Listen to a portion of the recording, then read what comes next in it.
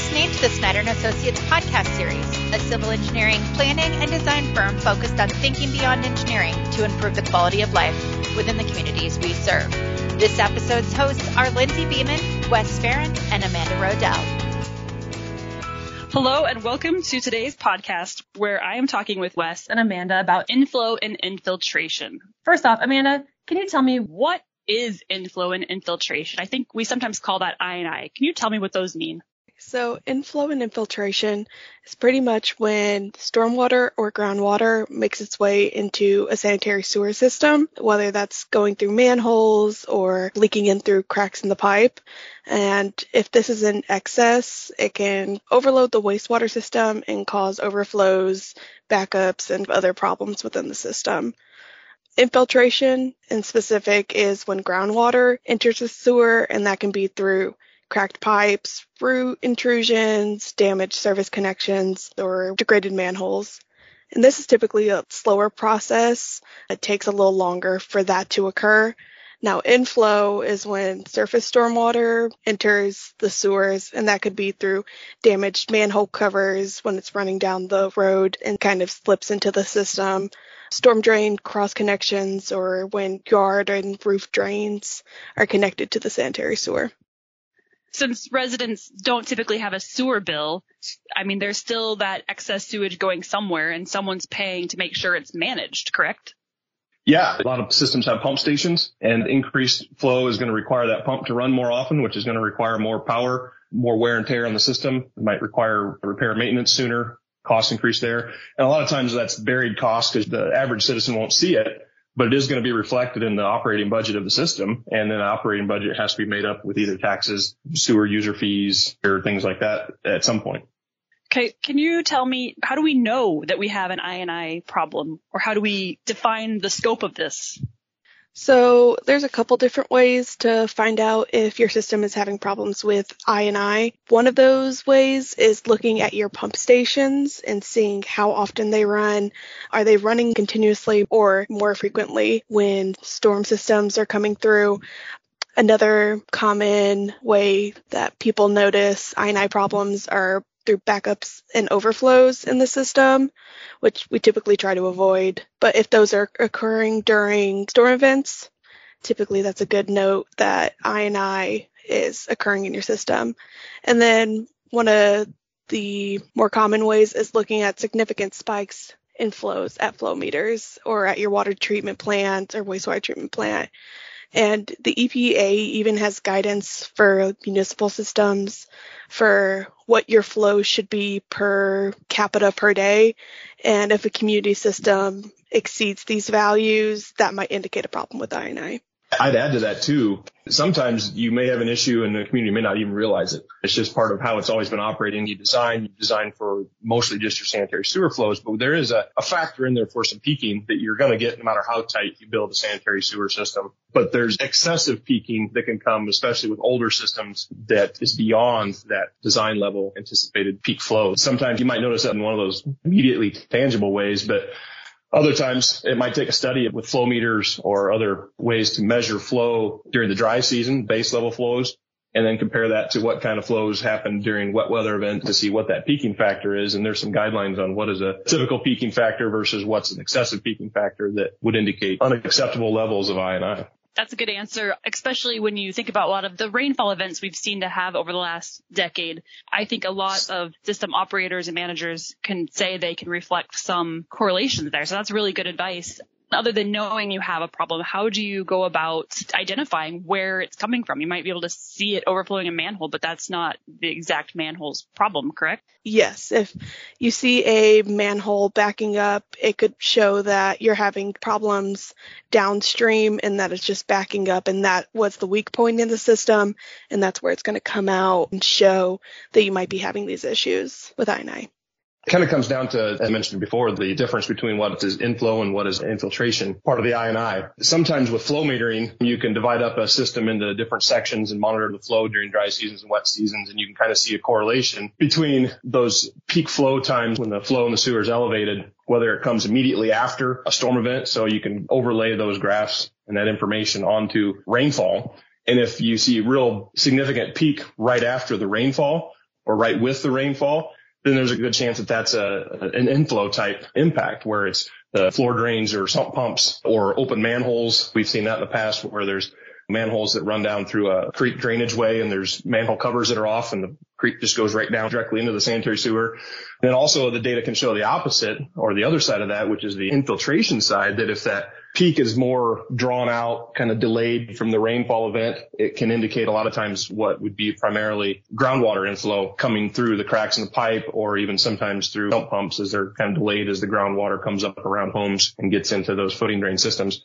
A lot of times it's a good idea to do a comprehensive look at your I&I, both to look at, do we have footing drain in a certain neighborhood? Is the pipe an old pipe? So is it going to have a chance of a lot of infiltration coming in the cracks, or is it new pipe that's fairly tight?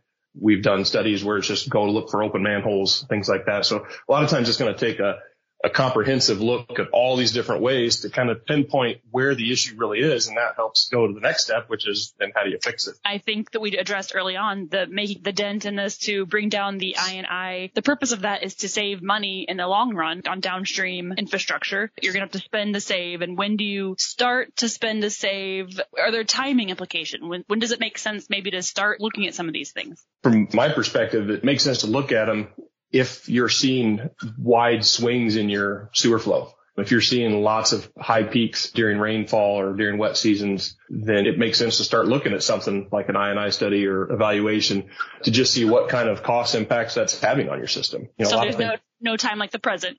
Yeah, exactly. Yeah, no time like the present. I think any community that has old sewers, it's worth at least a desktop look at what should we expect to see for sewer flow versus what are we seeing, and does that point to a potential I&I problem? And that is pretty easy to do up front. And more often than not, most places have some level of I&I issue that's worth taking a look at and at least evaluating whether it makes sense to, like you said, spend a little money now to save a lot of money down the road.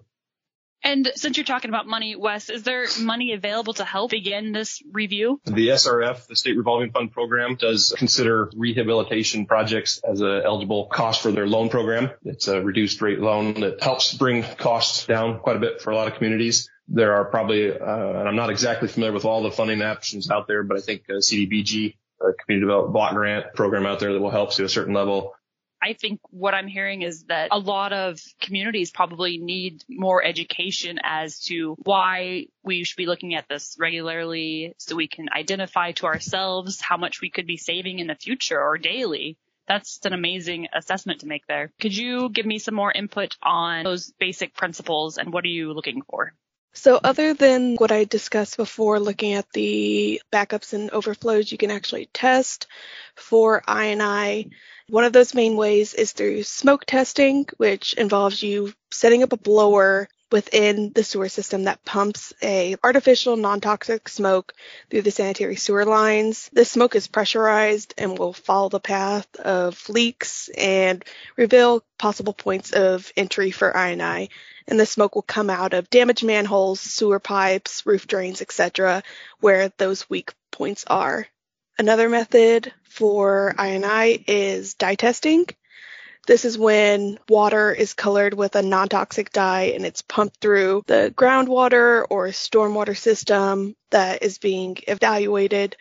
If the dye appears within that sanitary sewer system, it indicates where the leak occurs, which typically you can check at each manhole and see where that dye is starting to show up, and you can see where that leak is coming into the system. And then one of the more common ways that Snyder looks at I&I testing is through CCTV, which is when a small camera is inserted into the manhole and it travels down the length of the pipe. There is usually an operator outside the manhole, and the camera within the pipe sends real-time video to the operator, and they can evaluate and mark possible areas of concern. These can be cracks, faulty or deteriorating seals, root intrusions, things along that nature.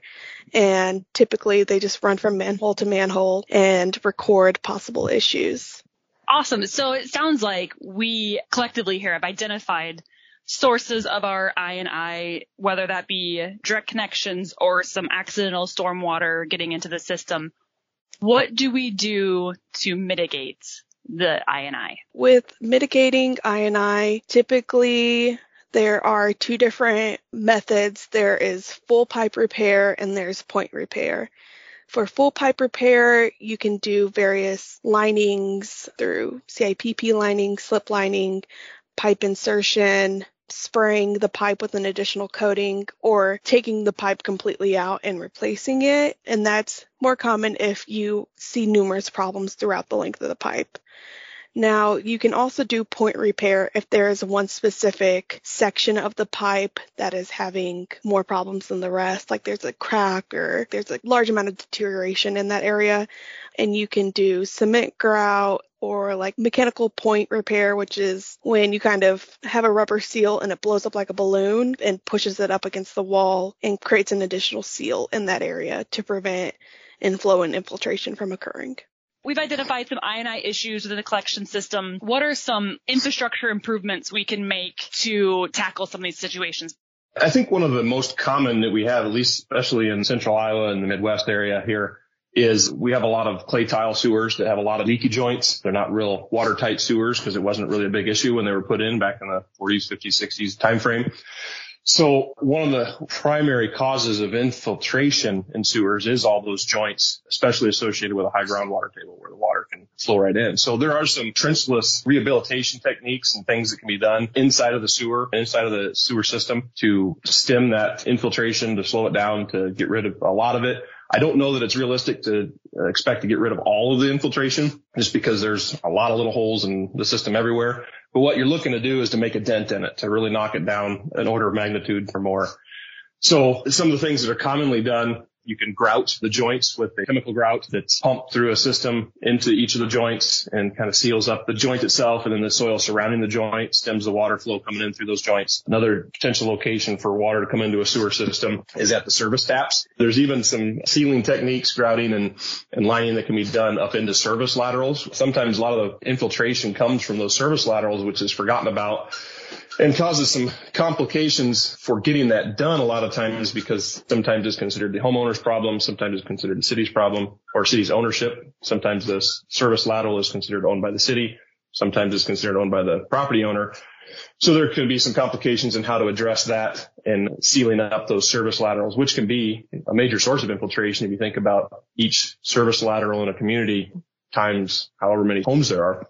CIPP is a common lining method to seal up sewers, although its impact or influence on I&I is less than some of the other rehabilitation techniques because it does allow water to still travel through those service tap connections between the hose pipe and the liner. But it can be done with a couple added components like end seals or maybe in conjunction with a grouting to help seal up those pipes that have lots of joints and lots of leaky cracks and infiltration points along the sewer line. Yeah, that's great to hear. It sounds like you have identified a lot of options for what you said, making a dent in the ultimate issue. The I&I doesn't have to be a standalone target of your inspection. Obviously, if you're maintaining your system really well, you're going to be doing some kind of inspection just in general for the condition of your sewer system, whether it's root intrusions or broken pipes, collapsing pipes, things like that. So a lot of times those inspections and the evaluation will go hand in hand. You want to know if your pipe is collapsing, and if it's collapsing, there's a good chance there's I&I to go along with it. And so a lot of times the solution can be twofold there. You can be addressing maybe a structural deficiency in the system and at the same time also addressing some of the I&I in the system as well. You sound like you've had quite a bit of experiences in helping with I&I projects, problems, addressing the situation. Can you explain to me some of what Snyder & Associates as a firm has been doing related to these projects, project setup, maybe evaluating the need and all the way through construction? A lot of times it does come out of the treatment system design or the overall facility planning for an upgrade to a treatment system, because that is where a lot of that work gets done anyway.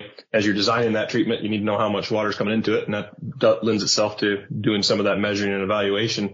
So a lot of times the sewer rehab or I&I program will stem directly from that, if at all possible. We've also done projects that just straight come out of, hey, we know we have an I&I problem and we want to address it even though our plant is running fine. So we've come at it from both directions. As you mentioned, Lindsay, we've done a lot of it just primarily because that's what is a big issue in a lot of our small communities, especially with old sewer systems. It's a major issue. And so it gets addressed a lot. We've done everything from just a standalone I&I evaluation study all the way to a complete system facility plan study, which includes a treatment plant, as well as evaluation of flows in the I&I. We've taken that then to the next step, a sewer rehabilitation project or program to address the I&I and maybe structural deficiencies as well. And then we've done construction services along with that as well, because a lot of small communities, they don't have the staff or the skills to manage a construction program like that. Also, along with that, the financial assistance, the applications, the procuring of some of the state loan programs or grant programs, we can assist with that as well. We talk about the need for upgrading our sewer system to meet I&I needs. It's probably something to consider recommending to any of our clients that if you're doing any sort of infrastructure upgrade on a street and you're going to be opening that street up,